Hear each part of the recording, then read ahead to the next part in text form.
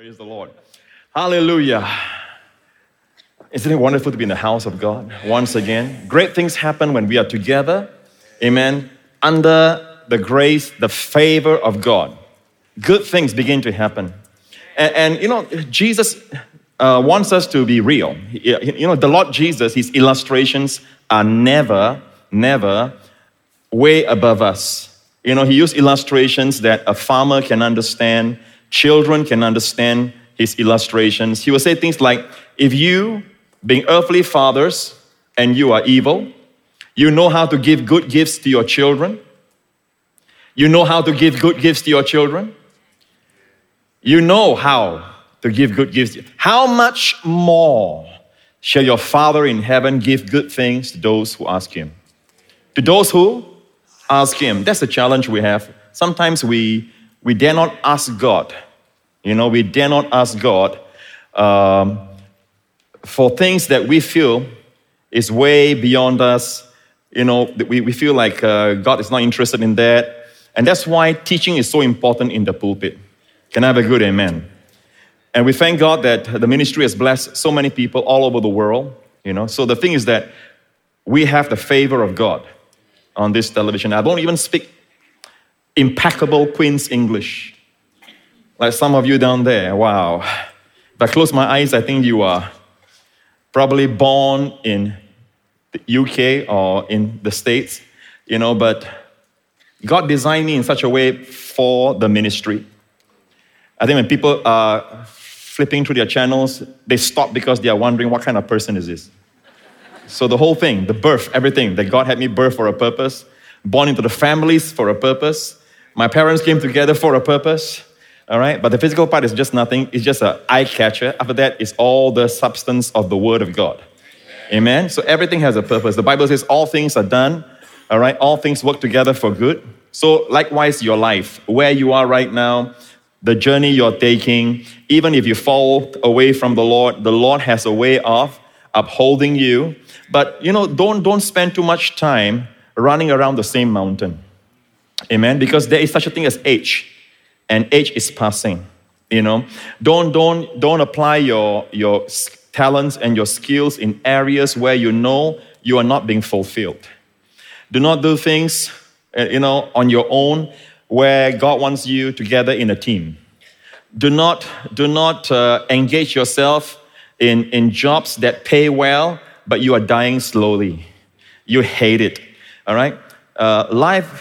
God wants you to have long life, but this is just expression. Life is too short to make such silly mistakes. Amen? No point climbing the ladder of success, all right, to find your ladder is on the wrong house. When you reach the top, you say, hey, this is not my house. You put the ladder in the wrong place. So make sure that when you follow the Lord, you're flowing with God, that you're open to your leaders. If you want to embark on a Bible school, go to your leaders. Amen. Before you get married, go to your leaders. We call it premarital counseling. Amen. For the lack of this, we are seeing people later on, with all the love that they have right now for one another, later on begins to break down. Because we can see things, and God has given us the anointing. We are not your CEOs. We are not your coaches. We are your under-shepherds. We are shepherds. Our job is to shepherd. Amen. I know some people try to turn the church leadership into coaching, into what I believe those secular terms should be kept in the secular world. The Lord tells us that we are to see the flock of God as a shepherd would see his flock. And we shared last week how we need to see the Lord as our shepherd. In fact, the Bible says in Isaiah 53, talking about our Lord's work, before it says, all we like sheep have gone astray, the verse before that ends with his, Jesus' stripes, we are healed. And then the next verse, all we like sheep have gone astray. We have turned everyone to his own way. Well, in 1 Peter 2, we see again, by whose stripes you were healed. Peter says, then Peter is quoting Isaiah obviously. Then he says, for you were as sheep going astray, but you are now returned unto the shepherd. Isn't that wonderful? You are now returned. So what was going astray, all right, has now been returned. And the voice there in the Greek is passive, which means it's not you return, someone is returning you. to the shepherd. And the idea there is that healing cannot flow. Healing operates best in an environment where you know you are part of the flock and the Lord is your shepherd. And when He is your shepherd, you shall not lack. Can I have a good amen? Even when David became king, he never lost sight of the fact that his spirit was that of a shepherd.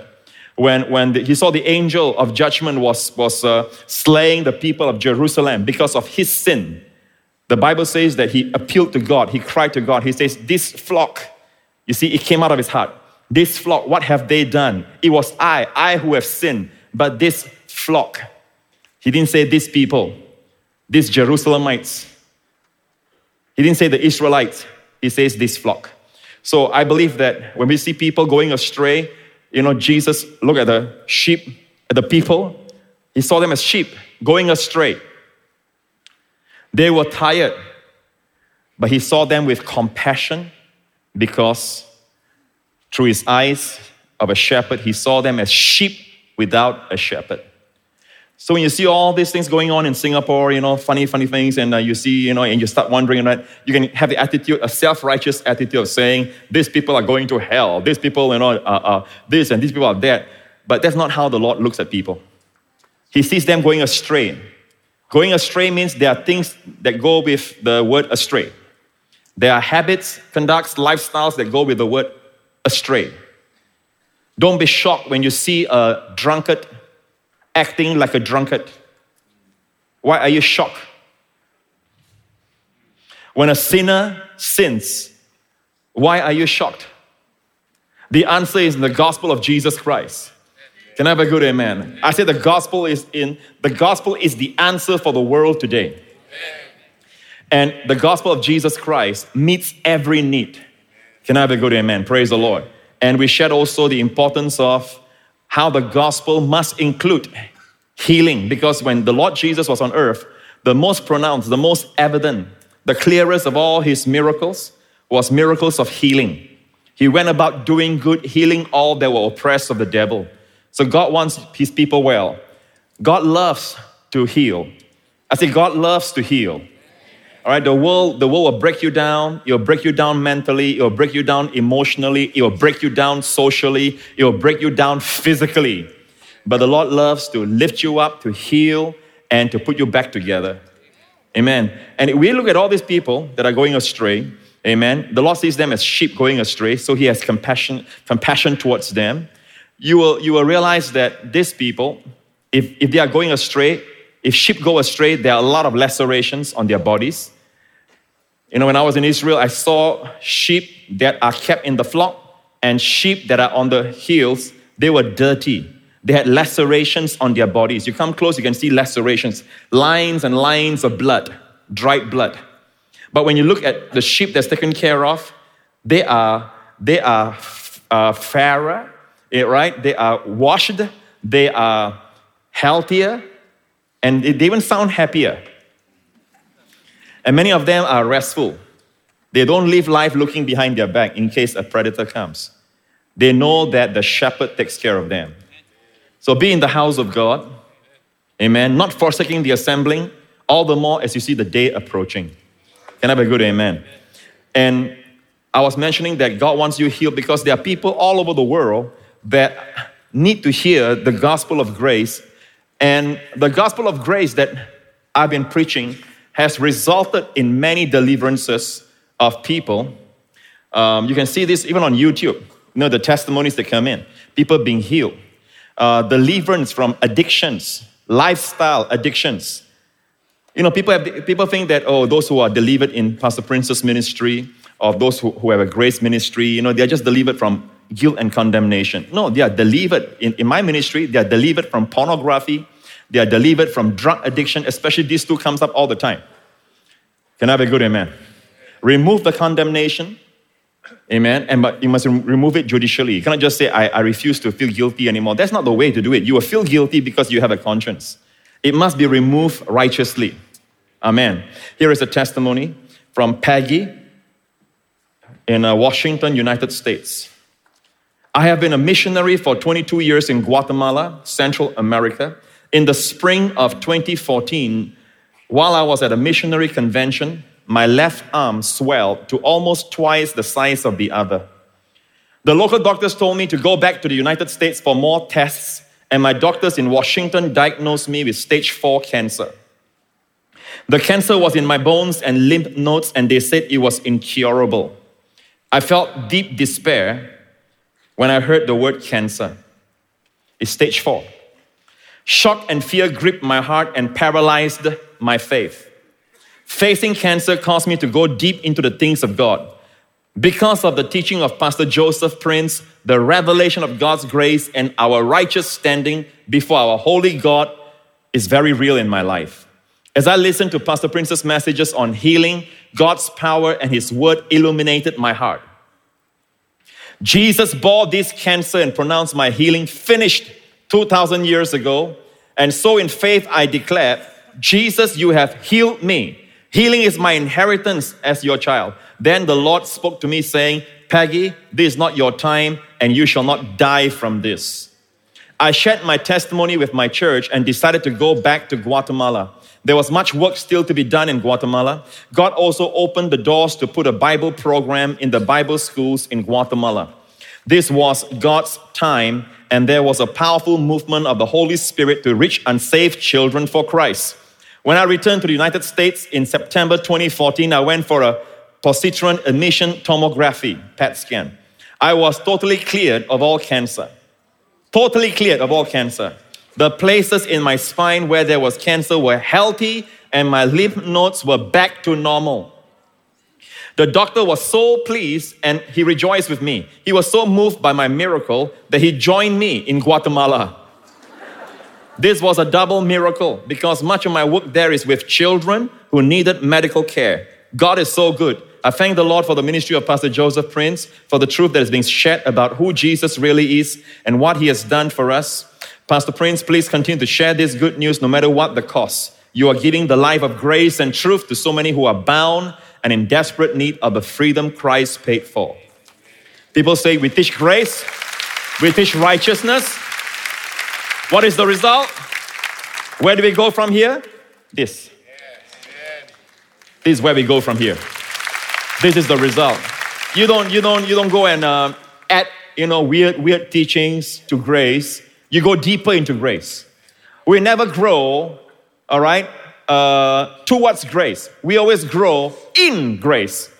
Amen. In grace. You got to be planted in grace to grow in grace. Now, this testimony, have you noticed that the testimonies that we share, and we don't have time to share, you just left. I said before, this is not a promotion, this is just pure facts. Go to our josephprince.com to the testimony section. I'm encouraging you to go to the testimony section and read for yourselves all the testimonies that we cannot read down here. All right? The whole of last year, if you want, you have a time. If you are down, just reading it. When I'm down, in fact, that's how I found the beauty of these testimonies. When I'm down, I just read them, and boy, it gives me back my sense of purpose and direction as to why God raised me for this ministry. Amen. Because sometimes the devil's voice and accusations can be so loud, you forget. So I encourage you to read all the different testimonies that's there, all right? Feed on the entire last year one, because every month, fresh ones are coming in. Another thing that you will notice is this. In the body of Christ, there are different types of healing ministry. There are people who are, their services, they have people in front all the time, and the pastors and leaders are laying hands all the time. And some people think that unless you do this, there'll be no healing. All right? Now, usually when they do this, they either have a much bigger capacity auditorium, okay? Or else it's a small church. A church like our size, where there are people also part of us that's watching, I can never lay hands on them. Okay? So smaller churches find that they can lay hands on them, go for it. But it does not mean that you are being deprived. Because in the ministry of the Holy Spirit today, all right, the Lord Jesus Christ is no longer here physically to touch you. But through the power of the Holy Spirit, He has become the unlimited Jesus. He can be anywhere and everywhere. And people like this, man, how many thousand miles away? Watching me on television. The Holy Spirit is present in that room. Amen. If you believe the word, you can lay hands on people and many of them get up sick still. If there's no faith being released, teaching is paramount when it comes to healing. I said teaching is paramount when it comes to healing. You'll find phrases like this. And Jesus went about preaching and healing. Preaching and teaching first, preaching and teaching, and then healing. And the Bible says the people came to hear and to be healed. They didn't come to be healed only. They came to hear and to be healed. So just laying hands on people doesn't cut it. All right? By all means, lay hands. I still lay hands on people. I lay hands on my family members. Amen? But the thing is that many times the size plays a part. And does not mean you are being deprived. In fact, you are in the ministry of the new covenant where you believe while you're hearing, the miracle happens. While Cornelius' house was hearing, all right, they were filled with the Holy Spirit. While that layman in Lystra was hearing Paul preach, and Paul shouted, Paul didn't even lay hands. Paul shouted at him, jump up! He jumped up, healed completely. Amen, and no longer a cripple. Isn't God good? I want to share with you today about the blessings of Hebraism, and not the book of Hebrews here, or the language, Hebrew language. But please understand that the entire Bible, if you want to understand the entire Bible, it cannot be understood by a Western mindset. I said it cannot be understood by a Western mindset. Because the Western mindset increasingly has become more and more, we have left the realm of Elizabeth Browning, John Keats, William Wordsworth. In those days when they were very poetic, they don't tell a girl, man, you look like a dead cow or something like that. Today they are so crude, Lysander will say to Hermia, why is thy cheek pale? How chance the roses there do fade so fast? He's actually saying something negative, but he's saying in such a way that the girl won't mind.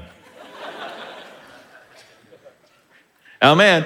We have lost the art of poetry, and many times I like to read poetry because it brings me back to the days when life was honorable. Men honored women. Women don't mind being women. Women don't mind receiving the love. Amen. They realize God made men and women equal, but different. Men to give, women to receive and enjoy. Amen. So there was a time when life was beautiful, when life was honorable. People use the word please and all that. They don't use that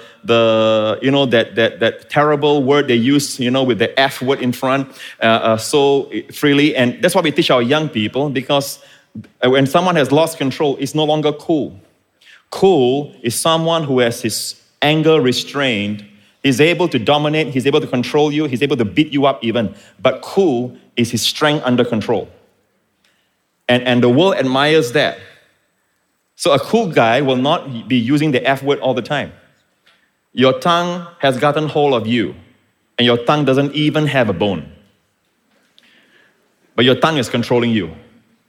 Amen. So the thing is that there was a time life was beautiful, and we use words, romantic words. Even the Song of Songs is full of these words. Hebraism. Unless you understand that, you won't understand the Bible. The Bible has words like thorn in the flesh. And then the Western mindset takes it and says that Paul has a thorn in the flesh, unless I should be exalted above measure by the abundance of the revelation. So Paul had so much revelations, all right? Literally, it was an abundance. A thorn in the flesh was given to me, Paul said, a messenger of Satan to buffet me, lest I should be exalted above measure. Now, because of this, there are all kinds of theories that certain scholars came up with, saying that, you see, you all talk about healing, but Paul had a thorn in his flesh. So for them, thorn in the flesh is literally thorn in the flesh. You know how silly that is? It's Hebraism. It's an expression. Yeah, it sounds poetic, but it's an expression. So we must understand Hebraism. Amen, people. A thorn in the flesh, and someone says, one theologian says that Paul had pus running out of his eyes. And that's why the Galatians actually Paul told the Galatians, where is the blessedness you used to have? I would have vouched for you that you would have plucked out your eyes and give it to me. Actually, what happened was that before Paul preached the Galatians, Paul was beaten up physically, all right, with fists, and left for dead and stoned even. And then when Paul got out, of course, he had all the bruises and his eyes could hardly be opened. That's not a disease. He suffered for his faith. He suffered for preaching as a missionary. Can I have a good amen? God never promised that we will not suffer persecution. When people write things, today persecution is like writing things. People block about you, wrong things, false things. They try to rip something up and try to conjure it up. But the thing is this, God never promised that he will deliver you from persecution. In fact, the word used is like this in Philippians. It is given unto you. It is given unto you. And the word given is the word charizomai, which is a gift of grace. It is a gift of grace given to you to suffer for his sake. But suffer does not mean sick. Why? Suffer does not mean living in sin. Because both sin and sickness is taken by our Lord Jesus at the cross. In fact, in James, it clearly says, is any afflicted? Let him pray. The next verse, is any sick among you? Let him call for the elders of the church. Notice, afflicted and sick are two different things. Afflicted means you are being persecuted. You are going through hardship. Amen. Can you imagine Paul? His eyes running with pus, like this theologian says. All right? Paul had an eye problem, eye disease. And the Bible says that when he went to Ephesus, all right, this is what he did. The Bible says God did great things. Acts 19. Now, this happened in Ephesus. The book of Ephesians written to these people. Paul was there. Now, God worked unusual miracles by the hands of Paul. A few years ago, I was in Ephesus, and they worship the goddess Diana. All right? So this is a place where it was steeped in hedonism. And see what God did through Paul. God worked unusual miracles by the hands of Paul, so that even handkerchiefs or aprons were brought from Paul's body to the sick. And the diseases left them, and the evil spirits went out of them. Paul was exuding so much resurrection life that even his hanky could drive evil spirits out when placed on another person or heal anyone. Now, if his eyes was running with pus, all right, and he cleaned it with his hanky, obviously he's using his hanky for those kind of things, and it tells you, like, put this on your disease. Will you do it? You're not ready to be infected. Amen? Use your head. Those people receive miracles because they saw that. Paul always had signs of bruises on his face, but that has nothing to do with disease. He got beaten up many times. In fact, this is, go back to 2 Corinthians 12. If you look at the verse, the chapter before this, Paul lists out the sufferings he went through, all right, perils of false brethren, beaten, shipwrecked, stoned, all the sufferings, but not sickness. So what is thorn in the flesh? Go back to it again. A thorn in the flesh. And it tells you, who is it? A messenger of Satan. Angelos, messenger. It's a personality. An evil spirit was following Paul, stirring up rebellion, stirring up revolt against Paul. And many times it's a religious spirit. The same thing for me. There are many religious spirits. They will stir up. Every time grace is preached, they will stir up and they appear religious, angels of light. They don't come telling you that Pastor Prince says, love your wife. I'm here to tell you, hate her. All right? They won't come like that. Evil spirits come and say, that's why it's important for you to keep the commandments, keep the laws, all right? Observe the Sabbath on Saturday instead of Sunday. Because those who believe in keeping the law, they don't even do that. And the Bible says you break one, you break all, okay? So, these are angels of light. They are Judaizers that came after Paul.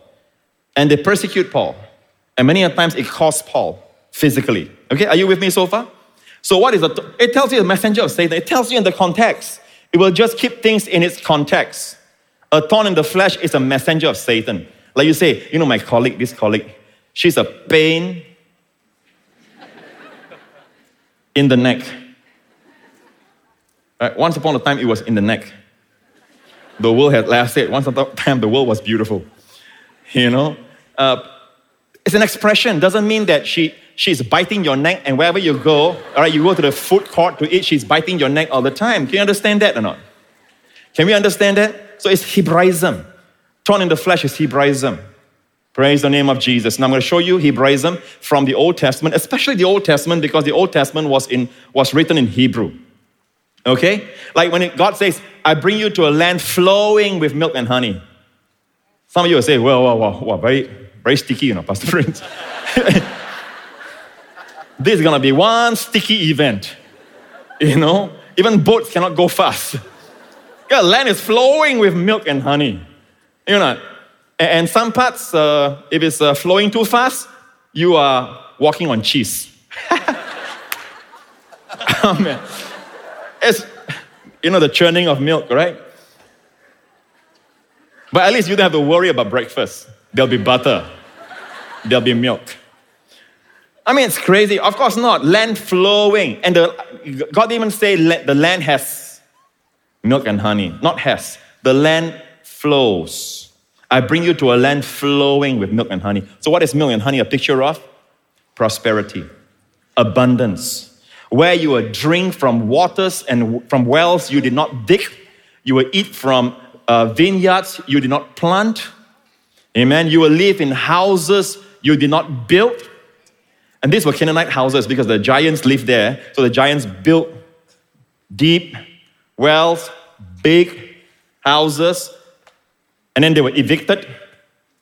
And God brought his people in. A land of rest where they live based on the work of another. All right? And don't forget, the land belongs to God's people in the first place. The giants were squatters there. All right, so here's Hebraism, land flowing with milk and honey. Stiff-necked. This is a stiff-necked people. Yeah, I can tell. All of them move like that. I don't believe what you're saying. I don't believe. So stiff-necked. Does that mean they are... No, of course not. How do I love thee? Let me count the ways. God loves you, people. Amen. All right, he wants you to learn his language of love, and the language of the Bible is quite poetic. It's not quite, it's very poetic. It's very beautiful. That does not mean there's no real, tangible, eternal facts and truths illustrated in it. All right? So, Numbers 33. God said to the children of Israel, if you do not drive out the inhabitants of the land from before you, then it shall be that those whom you let remain shall be irritants in your eyes and thorns in your sides, and they shall harass you in the land where you dwell. Does that mean that the Amalekites are all dragging the children of Israel by the eye? You can see their shoes sticking out from their eyeballs. Or is it you can see their hand coming out from their sides? No, of course not. These are expressions. All right? These thorns in your sides are personalities. The thorn in the side of Paul is a personality also. But that is a demon personality. You can't see that. This one you can see. These are physical personalities. Okay, so once you compare scripture with scripture, you understand it is not a disease. All right? It is a personality. And Paul sought the Lord and asked the Lord, and the Lord says, my grace is sufficient for you. In other words, this personality is stirring up trouble, but God is using the trouble to bless and to open doors. Paul was put in prison in Philippians. And in Philippians, he was in prison when he wrote the book of Philippians. And the book of Philippians has the word joy and rejoice about 19 times. Joy and rejoice about 19 times. The word sin, no, 0. The word sin doesn't appear in Philippians. The word joy and rejoice appears 19 times. That tells you once you have resolved the problem of sin, joy, and more joy is what's left. And our ministry must be such that, when people are delivered from sin consciousness, what's left is joy. People feel a need to mention sin all the time. You'll find that the letters of Paul mention sin in his epistles very rarely. They do mention. In fact, I think in Colossians it's mentioned 3 times. In Ephesians, 2 times. That's interesting if you think about it. He focused on Jesus. I determined not to know anything among you but Jesus Christ and him crucified. Amen. We're going to go back to the New Testament preaching people. Amen. And all the people said, amen, amen, amen. So Hebraism, all right? Once that is clear, let's go to another Hebraism that has caused a lot of people to read the verse incorrectly. And it is found in Paul's ministry again, okay? Look up here in 1 Corinthians 2. Paul says to the church of Corinth, all right, Paul says, I was with you in weakness, in fear, and in much trembling. In fear and in much trembling. Now, fear and much trembling. If the word fear appears alone, it is fear. If the word trembling appears by itself, it is the word trembling. But if fear and trembling appears together, it's Hebraism. It's Hebraism for, let me explain like this. In view of all the good things that God has done for me, I must be careful. That's how you use it in Philippians. Work out your own salvation with fear and trembling, right? It says like this. Work out your own salvation with fear and trembling. Work it out. Why? Because it is God who works in you. The fact that God is working in us all the time, giving us ideas. Yeah, go to that man, give him some tip, all right, for his service, but tell him Jesus loves you, and then drive off, all right? That's the Holy Spirit giving you ideas and giving you a flow. You thought it was you, right? Very embarrassing. Singaporeans don't do things like that. That's what, you become worldly. That's a worldly thinking that you just did. When the ideas come, it is God who works in you. So you work it out. What God is working in, you work out. Okay? God says, go to your wife now, tell her, I love you. So I just told her last night. That's worldly thinking. All right? You trust yourself more than you trust God. So work it out with fear and trembling in view of what God has, wow, God just spoke to me. I'm still awed by the fact that God speaks to me. So when you realize how much God speaks to you, you work it out with fear and trembling. So fear and trembling is like, in view of all the good things that God has done, let me approach this. Like when I come up here, I always think, how much God loves all of you. Let me count the ways.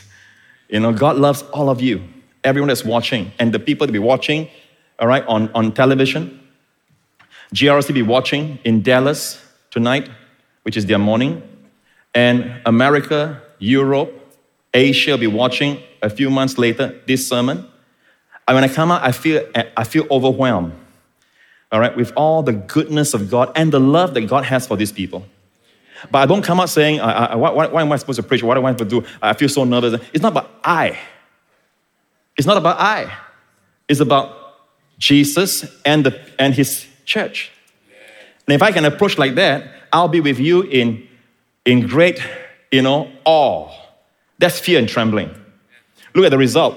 And my speech and my preaching were not with persuasive words of human wisdom, but in demonstration of the Spirit and of power. So you don't come out self-confident. I can do it. Then you fall flat on your face. You can say all the right words and God will not anoint it. God will not change lives by it. So you got to watch the two extremes here. One is so full of self. Both are full of self. One is full of self in the way of, I don't think I can do it. I'm very nervous. I am this. I'm not well trained. I'm blah, blah, blah, blah. It's all about I in an inferior way. All right? The other one is arrogance. All right? No problem, man. I'll have the people eating out of my hand. I've heard expressions like that from preachers. Make me, I feel afraid when I hear things like that. When I see them not praying before they preach, not praying for that particular service. I feel naked if I don't pray. I'm so dependent on His grace. Only the Holy Spirit can unveil Christ. Amen. But look at the result of Paul's ministry right here. The demonstration of the Spirit and of power. His speech became no longer enticing words of man's wisdom, but demonstration of the Spirit. Amen, people? Now, to confirm that fear and trembling is Hebraism, let's go to the Old Testament, which is written in Hebrew. We find this expression here in Jeremiah 33.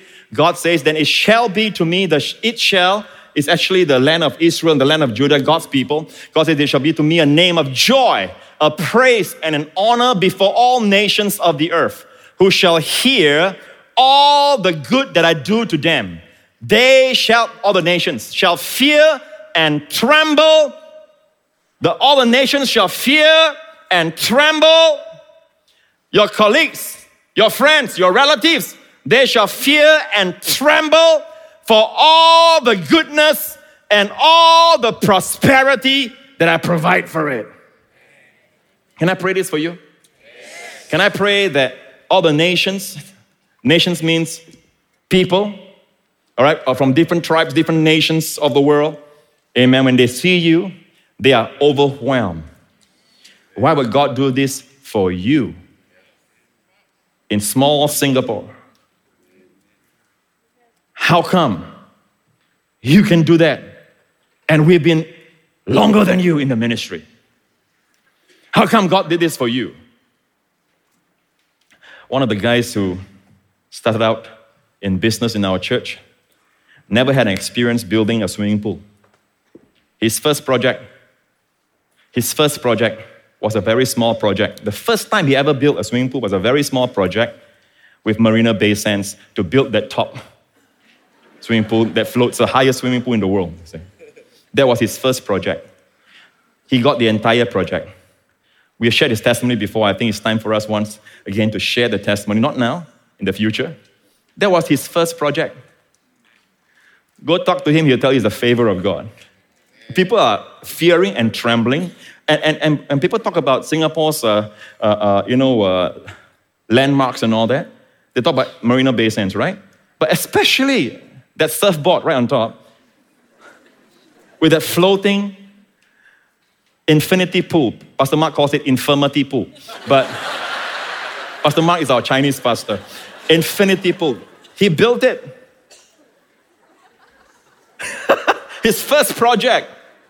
So the people who know about it, they fear and tremble for all the goodness and all the prosperity that God has provided for him.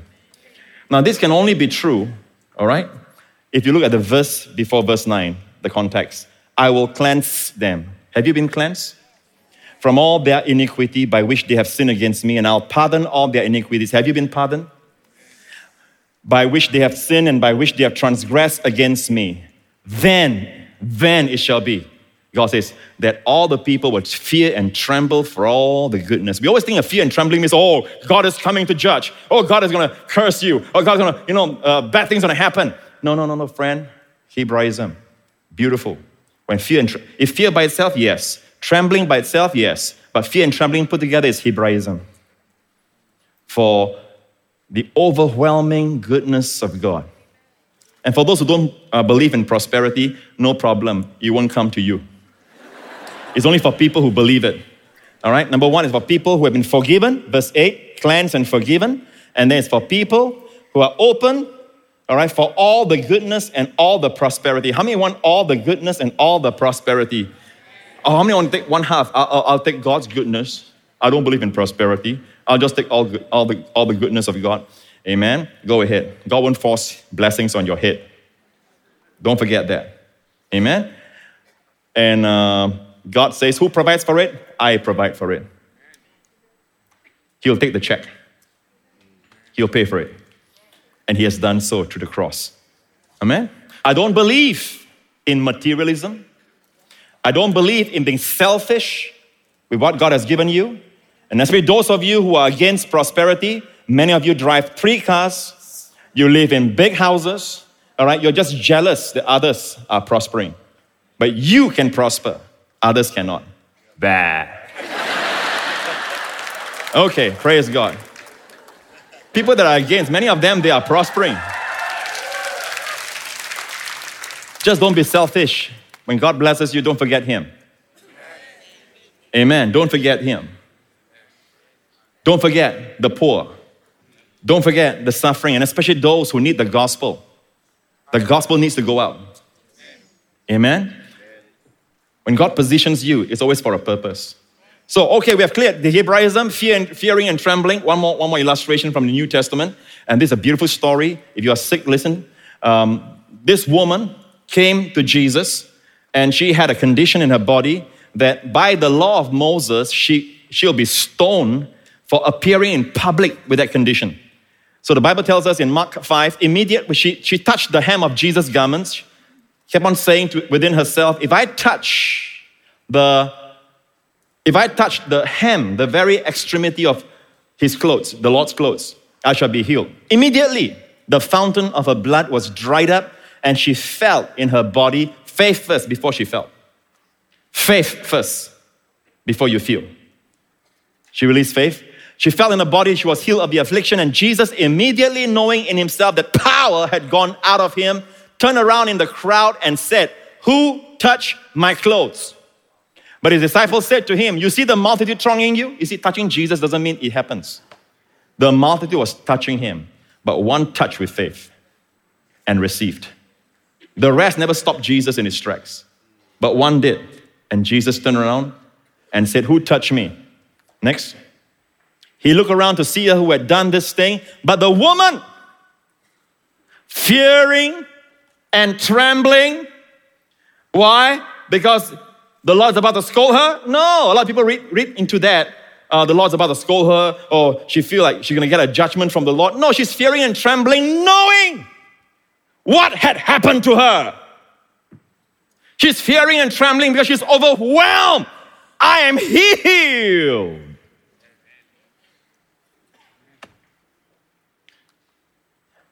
She's fearing and trembling because she knew what was done in her. Don't read into things. Amen. I'm going to pray for you at the end of the service that God make your life such that the world will fear and tremble for all the goodness and for all the prosperity. Yeah, because Jesus says to her, daughter, your faith has made you well. Daughter, your faith has made you well. So actually it was Jesus who made her well, but the Lord wants you to know that he will not force blessings on you. So he put her right where she didn't even say, I have faith, I have faith. She had a wonderful revelation of Jesus. Compared to the rest who were stronging him. Some touch him like a movie star or a celebrity, you know what I'm saying? All right? But she had the touch of faith. She knew who he was. You know, the Lord hides his glory many a times. He could have come as an emperor. He could have come as a warrior. He could have come as the wealthiest man in Israel. He could have come many, many, many ways. Because he's the only one who can choose which family to come, where to be born, how to be born, amen, when to be born. He's the only one. And he chose a place where they had no room for him when he came. He chose at a time when Israel was under oppression, subjugation. Amen. And he left us an example that whoever humbles himself shall be exalted. Whoever exalts himself shall be humbled. Amen and amen. Praise the name of Jesus. Doesn't really matter who is right, who is wrong. You can say sorry, you'll be exalted, not the other one. I say again. I don't know why I'm saying this, I just say it, okay? I don't know why I'm saying this, but someone need to hear this. Doesn't matter who is right, who is wrong. If you are the one that humbles yourself, because every time you say sorry, it feels very humbling, all right? Then get ready for the exalting. It's not for the other person you say sorry to be exalted, it's for you. Whoever humbles himself, God will not humble you. You don't want God to humble you. Never pray, God humble me. Don't ever pray that. The Bible never tells you to ask God to humble you. Pray. The Bible always say, humble yourself. Because if God humbles you, let me tell you this. I've got some experience there. When God humbles you, you'll cry. Okay? Go in peace and be healed of your affliction. Isn't this wonderful? Are you all learning, people, about this wonderful Hebraism? The Bible uses the word, it's interesting that Jewish people, when they toast, they have wine. Be very clear, all those you fault finders, this is not wine. All right, it's not champagne, okay? It's water, mayim. You know what? How they toast their glass of wine? Say it. Lechaim. All right, what's lechaim? Lechaim means to life. Have you noticed life is plural? Life. There's a mem there at the end, making it plural. Lechaim. Chai is singular.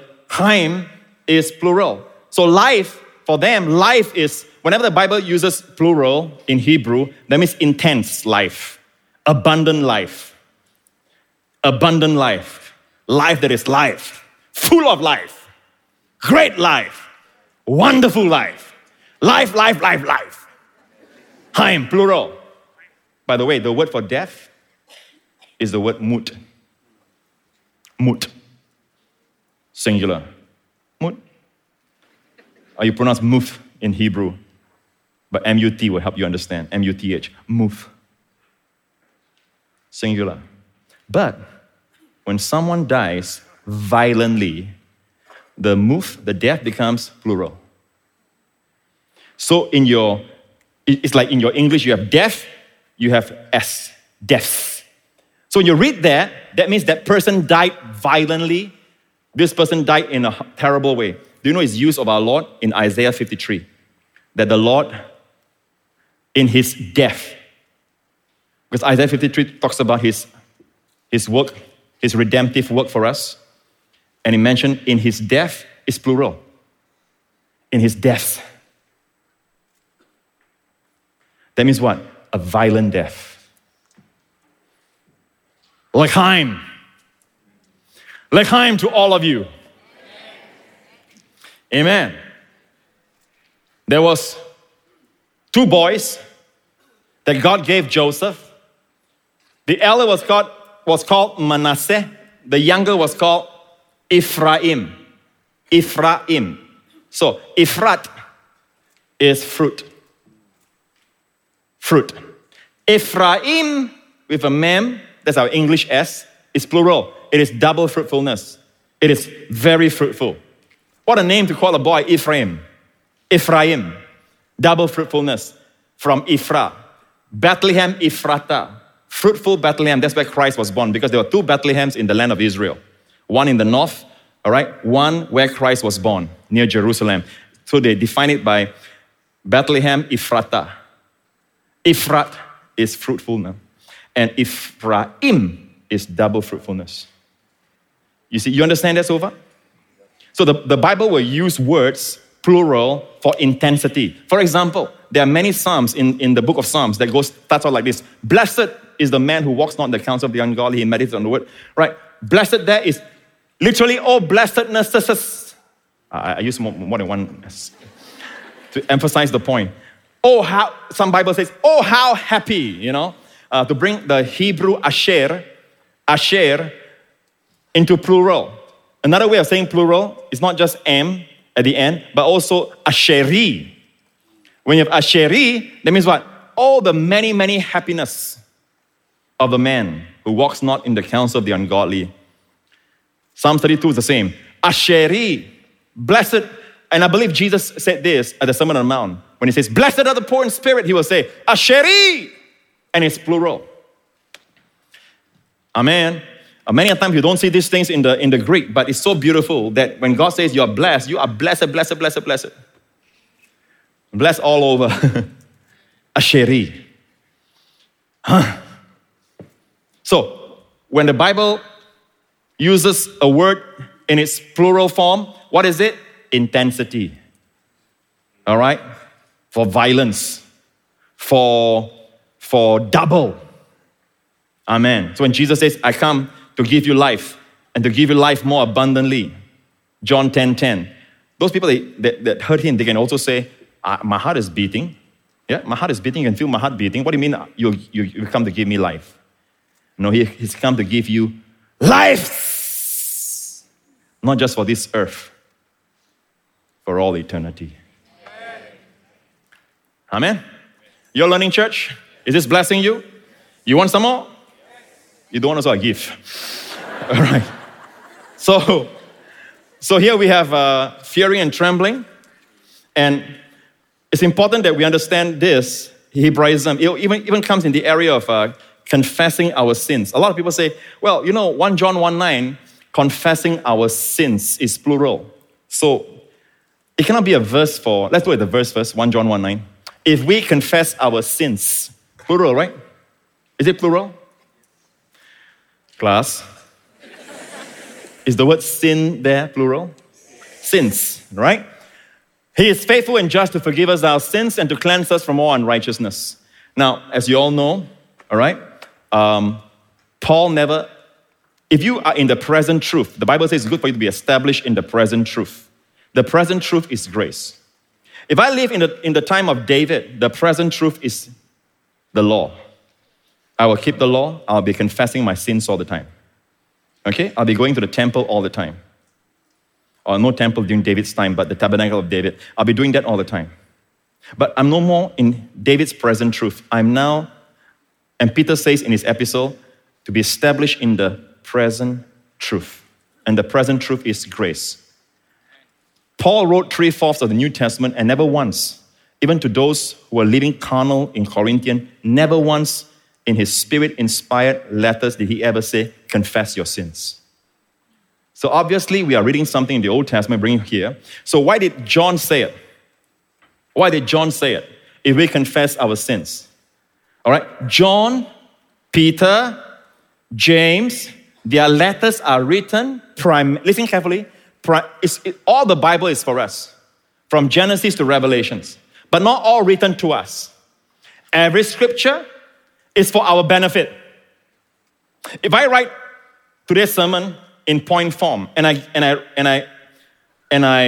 title it, okay, for Pastor Benjamin, all right, I seal in an envelope. Gone are those days of envelope. Again, I send it to him. Someone saw the envelope, open it up, not knowing it's PNC, read it, say, wow, this is good revelation. But then he looks on top there, hi, Benjamin. It's meant for Benjamin. You can illustrate your text as well, your email or whatever. It's not meant for your eyes. But did you benefit from the revelation? The revelation is universal. Do you benefit? Yes. Right? But some parts, I tell Benjamin, hey, Benjamin, that money that you owe me, which he didn't. I'm illustrating. You know that $50, you haven't returned it yet. The reader, you know, the busybody reader, right? Is not the one who's supposed to pay the $50. So some things is written for Israel, it's for Israel. You need to discern, okay, that the church is not in the Old Testament, it was a mystery then. Okay, I want to say that because of time. I want to focus on the Hebraism. But here, I just want to tell you, confess our sins is plural. So someone says, well, Pastor Prince, is plural. I'll approach that in a while's time. But let's go back to John, Peter, James. Go to Galatians chapter 2. Galatians tells us very clearly, and don't forget it, you must put this in your pocket somewhere, okay? Gone are those days when they had pockets. You know, use that. Anyway, when James, Cephas is Peter, and John, James, Peter, and John, who seemed to be peerless, perceived the grace that had been given to me, Paul is talking, they gave me, Paul and Barnabas, the right hand of fellowship, that we should go to the Gentiles. So Paul's ministry is to the, talk to me people, non-Jews, including Singaporeans, including the Americans. Most of us are not Jews. Although we have Jews living amongst us. Right? But look at Peter, James, and John. We should go to the Gentiles. Paul and Barnabas should go to the Gentiles. And they, James, Peter, and John, they to the circumcised. Very clear that Peter, James, and John's ministry is to the circumcised. Are you listening, people?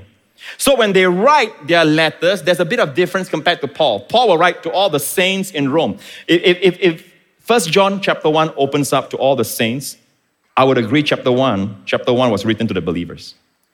But it was not. The opening was like, we saw him, we touched him, our eyes saw him, we have looked on him, we have handled him, we declare to you. That is a continuation of his Gospel of John when Jesus says, handle me. Because what happened was that the Gnostics came in and said that Jesus Christ didn't come in the flesh. So that's why John opened his letter the way he opened.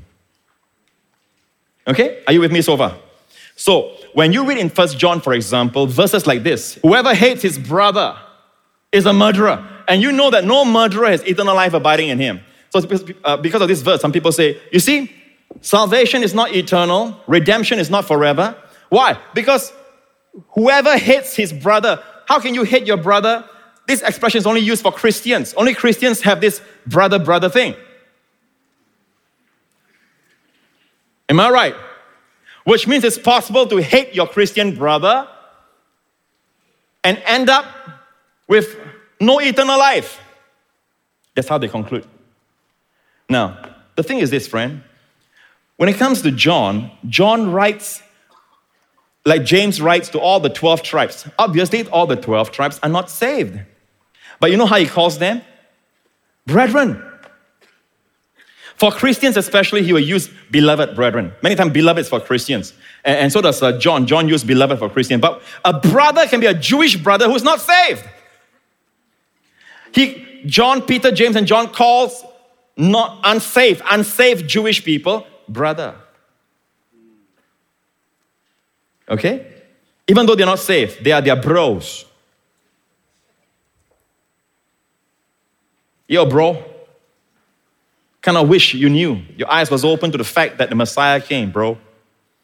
Messiah came, bro. He came, bled, died, was raised from the dead, y'all. He calls them brother. Okay? Context. When Paul writes, he never calls the non-Christian brother. Because Paul's ministry is to the Gentiles. Okay? Now, back to 1 John 1:9. Confess our sins. So, Pastor Prince, if you say that this is a salvation verse, it says sins.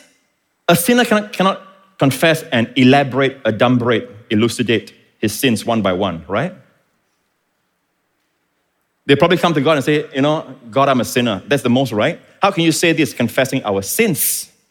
Here's where Hebraism comes in. Hebraism comes in when you say, God, I'm a sinner. A sinner. I have sinned against you. All right? You are an intense sinner, you know that? You're a sinner with a plural, sins. If we confess our sins, it's no more than a Hebraism. That means you come to God. Now, this happened also. Let me give you another example. All right? Don't just take this one isolated verse. Let me give you Mark chapter 1. Then all the land of Judea and those from Jerusalem went out to him. Who is the him there? John the Baptist. John the Baptist was the first Baptist ever. Then all the land of Judea and those that from Jerusalem went out to John the Baptist and were all baptized by John in the Jordan River, confessing their sins, plural. Now I tell you this. They all came in a line. John was dunking them, all right? Dunking them. They only managed to confess how many sins do you think? I remember my childhood, I did this to my mama, brother, it's a long queue behind you. Can you just confess like on fast forward, Do you think that's the expression they use? No. That means they came to John saying, I'm a sinner. That phrase is used for turning away from sin to turning away to God. And by the way, they use confessing their sins. People say that confessing your sins can only be done by believers. Well, are these people believers in Christ? These people that came to John the Baptist, are they believers in Christ? Here's a newsflash. He has not yet manifested. He was there, but not yet manifested to them. Are they believers in Christ? Obviously not. And then the argument is 1 John 1:9 is in present tense. Really? Check this out. Confessing their sins is also in present tense. Does that mean right now, as I speak, they are now in River Jordan, those folks are still down there confessing their sins because present tense, that means it's still happening? No, because present tense, and those Greek scholars will know that present tense is not just something that's happening at the moment, it can also mean characteristic. Amen. Like soap washes, the blood of Jesus cleanses. It's used in the present tense, but it's also characteristic. And here is the characteristic of those who turn away from sin to God to confess their sins. It's an Hebraism for what? They turn from sin to God. Okay? So don't let the argument present tense, because this is also present tense. If that is not characteristic, that is present, then this must be present. And we go to Israel, in the River Jordan, we'll see them there still. 2,000 years old. I've been here confessing for a long time. Okay? So, these are just the facts, people. Amen. So you are left to judge, but you are just, even you don't understand the Greek and all that, just pause. Because some people argue with Greek, so I have to argue with Greek. Okay, but it's all Greek to people who are listening, many of them. So I just tell them, pray tell me, all right? How come Paul did not write? Paul wrote 3/4 of the New Testament, and never once did Paul ever tell someone, even in sin, to confess. And he had many opportunities with the church in Corinth. But he did tell them, what? You're going to the temple prostitutes. Don't you know when you join yourself to someone, you become one flesh? All the blessings that you have go to the person's curses go to you. Don't you know it's like glue on two pieces of paper? You stick them, sex is like that. You stick them together, leave them for a while. Later you try to tear off the individuality. You can't tear it off. Something of that paper has gone into this paper, and some things in this paper has gone to that paper. Don't you think for one moment sex is just a physical act? When you leave the person tomorrow, doesn't matter anymore. You take the person with you. And if the person has disease, you take the disease. Sex is not just body. Pity the world. They have only 1/3 sex. They think they have the best. We got spirit, soul, body. You're scared to say amen, right? Amen, Pastor Prince. Go for it, man. Now they're telling us how to use it. God made it. God designed us. He knows how best to use it. He wants to, God doesn't want us to find out about each other more and more. We get to know each other. How to know each other if we don't stick together. Whether we are good for marriage or not. The guy will always say that. You are the one carrying the baby. Baby. And what the movies don't show you are the abortion clinic sitting outside. Or even before that, at home. Oh, I'm late. How come I'm late? Oh no. And the guy is in the soccer game. Yeah. And the girl goes through all kinds of terrible, tormenting, torturous thoughts that the movies never show. And God loves them. And it's not God is against sex. God wants them to have the best sex with a clear conscience, with security, spirit, soul, and body. There's no such thing as it's more pleasurable for the world than for the Christian. One time they did a study. I don't know who in the world makes studies like this, but it's a true story. They made a study and they found out that evangelical Christians have greater sex than people outside this circle.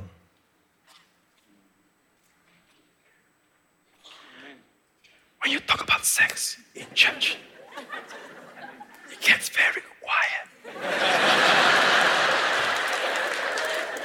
It's like the door is closed already. The children are downstairs. Hey, you're in church! That's the place to talk about things like this, man. Until now you're so sharp, no wonder. Okay, don't distract me, you guys. Confessing their sin. So God really wants the best for you. The devil always comes to, you and just like what he did with Adam and Eve and say, God is depriving you. God says, every tree you can eat. Wow, the abundance of the species, the myriads of species of trees that they can eat, and they are the only beneficiary. I said they are the only beneficiary. It's not just an overflow, it's a super extra superfluous overflow. Because they're the only one, the only two, and God oversupplied for these two. And God says, every one of them you can eat. In fact, you can't travel far enough to eat everything. It's all best. And the devil came and said, did God say you cannot eat of every tree? See that? That's what he's telling our young people. Number two, he's telling you, God knows in the day you eat of it, you'll be like God. Wait a minute. The Bible says God made us in his image. They were already like God. Identity crisis. Makes you think when you do this, that some people want to add to grace. Oh yeah, the grace is good and all that, but we need more than that. That's the problem with Galatians. That's the problem with Colossians. And Paul had to write, telling them, I determine not to, even Corinthians, I determine not to know anything among you except Jesus Christ and him crucified. That's the only thing I want to know from you. And you know how you go deeper? You go deeper in the cross. You go deeper in the person of Christ. That's how you go deep. There's nothing Jesus plus something. No such thing. It's not Jesus plus holiness. Jesus is holiness. You stay close to him, you'll smell like him, you will sound like him, you will talk like him, you'll be holy like him. There's nothing outside. Amen? Is this helping y'all? All right, so I just want to say this, in closing. The Bible tells us that the way to know God is like this. In Jeremiah, if you think about this, before I show you this, what is it you're looking for, people? Really, some of you are in your 40s already, some of you in your 50s. Don't pursue things that don't really satisfy. Don't spend money on things that don't satisfy. All right? Don't live life just making money. You're making money, you're supposed to be using money now already. You know? And it doesn't mean you need money all the time for the great things in life. There are many things you can do with your family, your children. You don't need money. All right? Having said that, I'm going to pray all the prosperity that God provides for you. All right? So, but the thing is that even our children, they don't need the kind of toys they are using now. Just saying that. I'm not saying you don't buy for them. Just saying that. There was a time everyone was happy.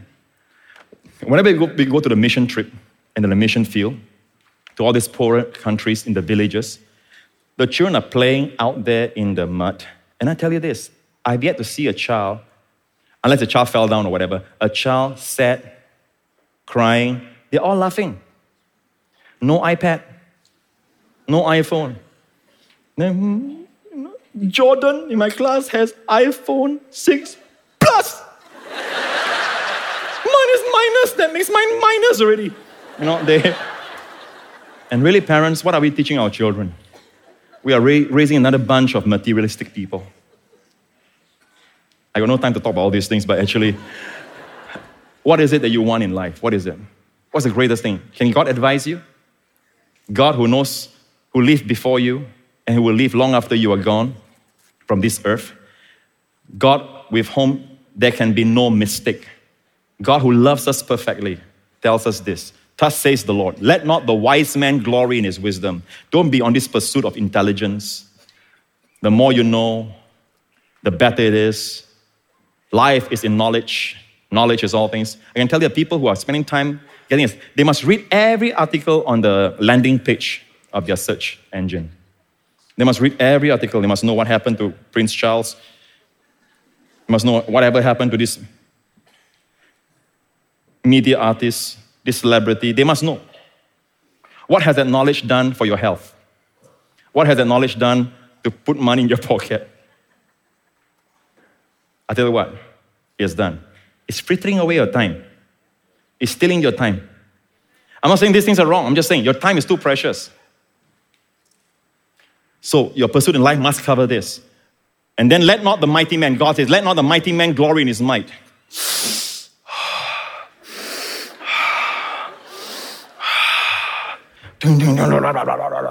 Tomorrow, go again. I'm not against gym. I have a pair of weights that I use sometimes. So I'm not jealous of people doing that. I'm not jealous of their bodies also. I like to walk normal. I don't like to walk. Okay. Sorry. Don't write to me, okay? Don't. I am build your body, but don't go extreme, okay?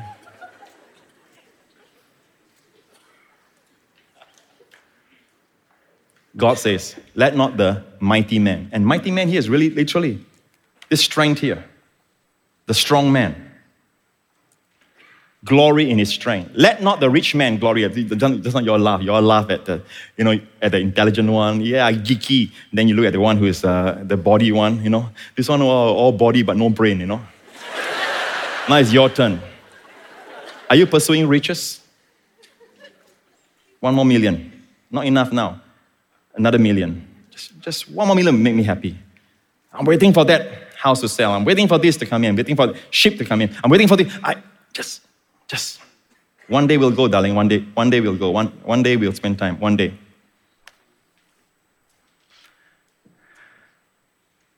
Like Cat in the Cradle, the song about a father. It's an old song. The father tells the son, Daddy, come up, let's play ball together. Daddy says, another day, son, just another day. Today, Daddy has to close this contract, whatever it is, Daddy's off. Then another time he says, Daddy, let's do this together. Daddy said, sure, we'll do it when we have time, son, when I have time. And the boy started growing up. The boy got married. And the boy has children of his own. The father is now old. The father calls the boy up and says, Hey, it's been some time now. How about we go out together? Dad, I really want to, but one child is down with the flu, and the boss really wants, there's a deadline for me to meet next week, and I really would love to, Dad, one of these days. One of these days. The father hang up the phone, and the father says, my boy has turned out just like me. So what are you raising in the next generation? People who are materialistic? Pursuing all these three? And none of it is wrong per se. But it's wrong when that becomes your life.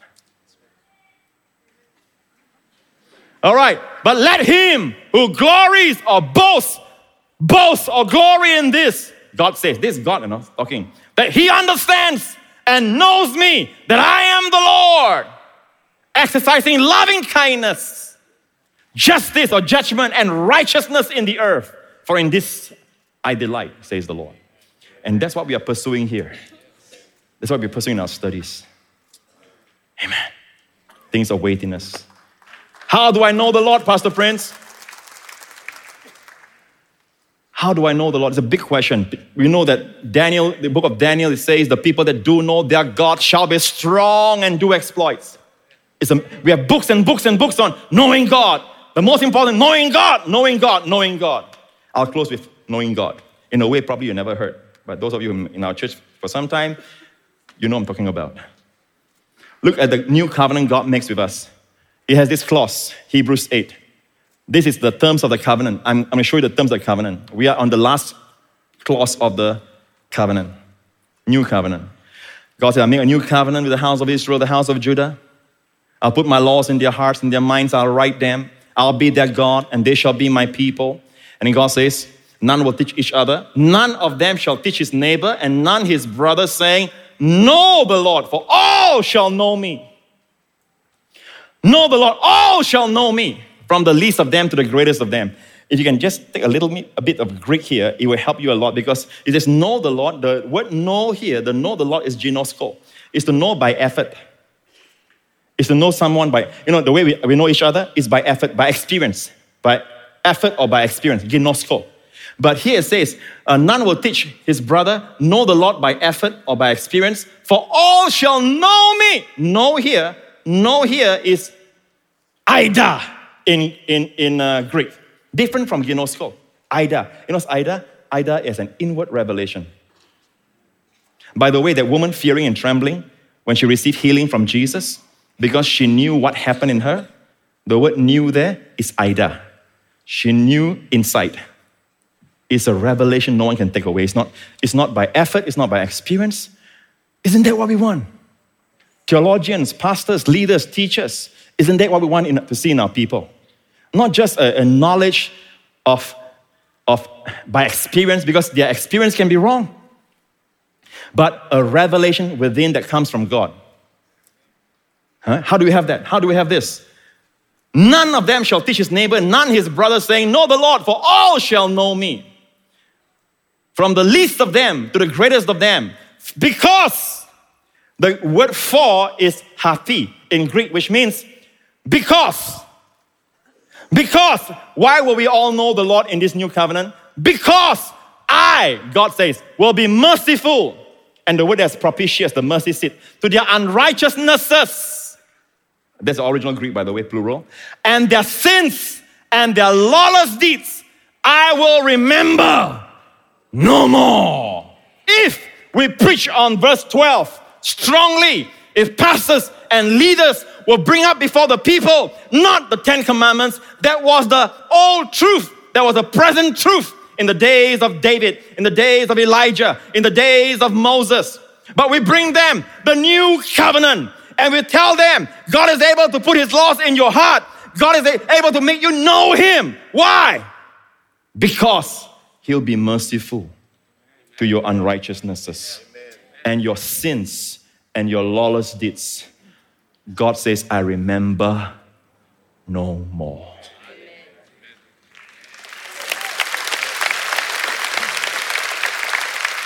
If only we preach that, people will know God. But The naysayer says, oh, people go crazy and you're giving people license to sin. How can you say that about God's words?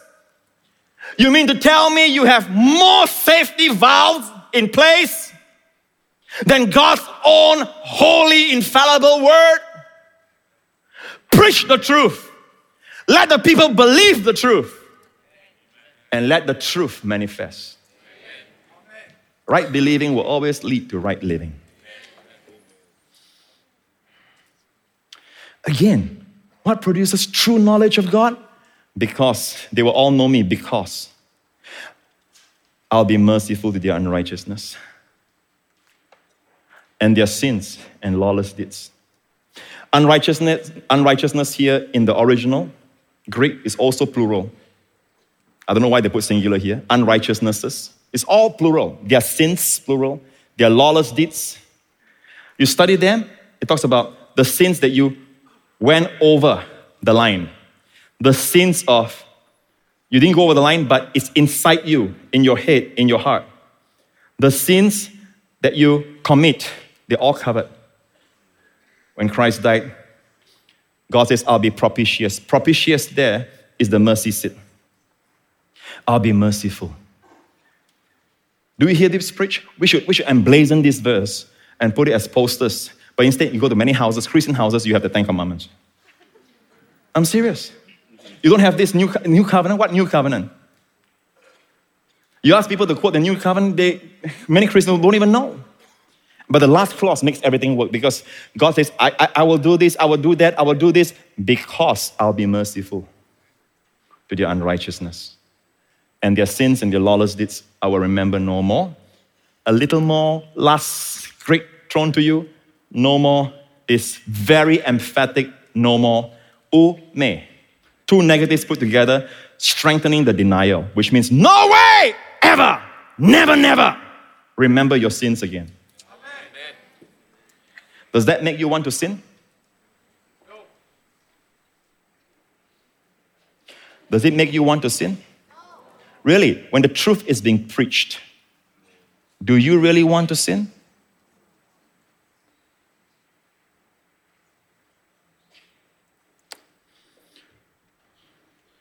In fact, down through the years, one or two who want to live in sin, want to divorce their wife, or every church has them. We have seen them leave the church. It's easier for them to sit every Sunday under the stones, the Ten Commandments, than before a loving Savior that's being preached every Sunday. It's hard for them to hang around. Either they repent or they leave. If this church is indulgent, anything goes, why did they leave? It's hard to sin against a loving Savior. Your wife reacts and all that. I just want you to know, if you can manage this, just want you to know, I love you so much. I'm so sorry. I tell you, 99.9% of the time, ladies will melt. Where's my mic? Yeah, okay.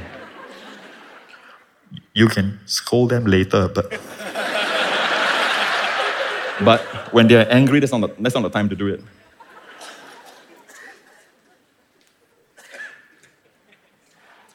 We operate in certain kind of intelligence, and I don't know why. Like when the referee flash, all right? Yellow card. Professionals, people who have played in hundreds of games, still go to the referee. I never one time said, I see the referee.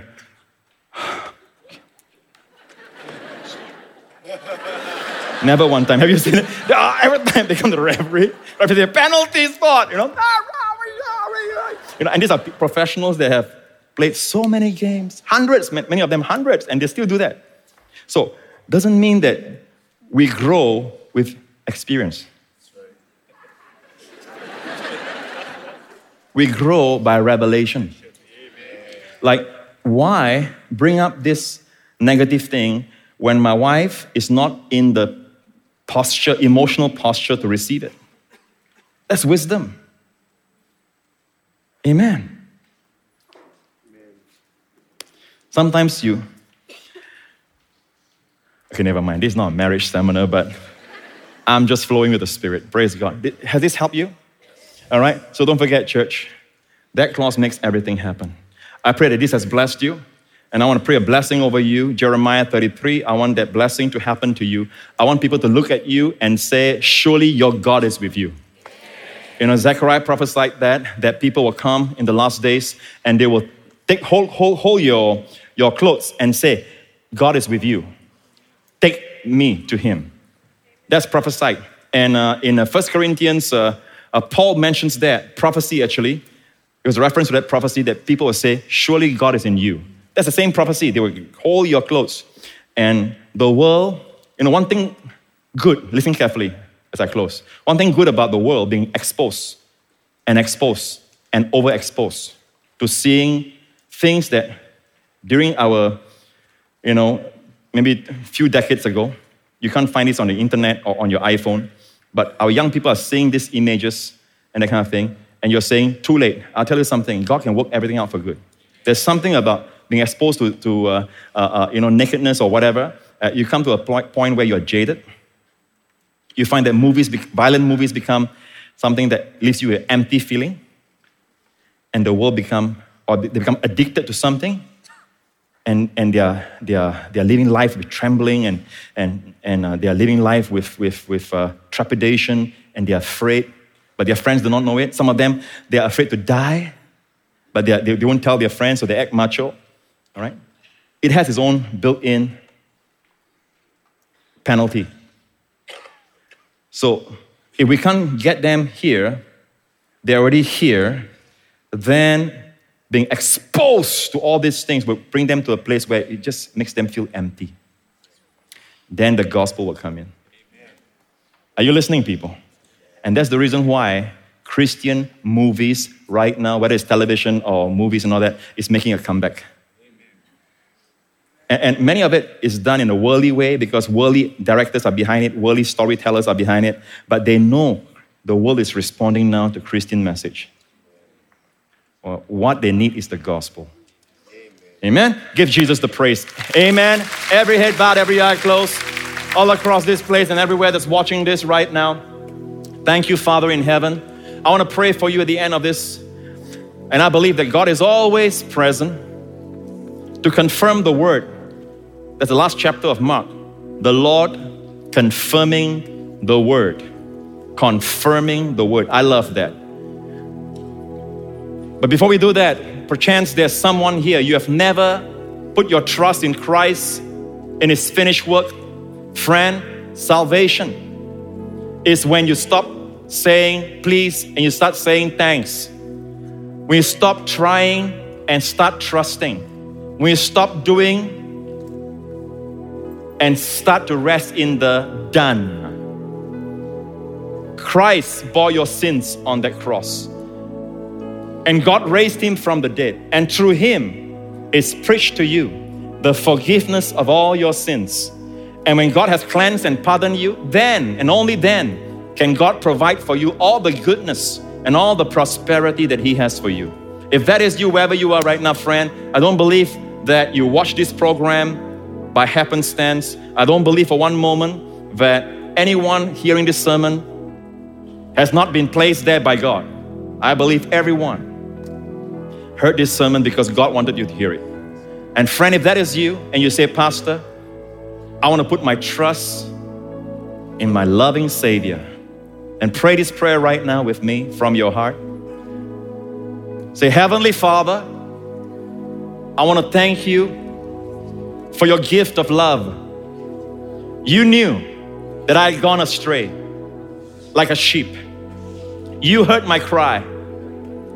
Even though I didn't pray, you heard the cries of my heart. And you cared. You loved me. You could have let me go to hell, but you cared. And you sent your Son to die for my sins.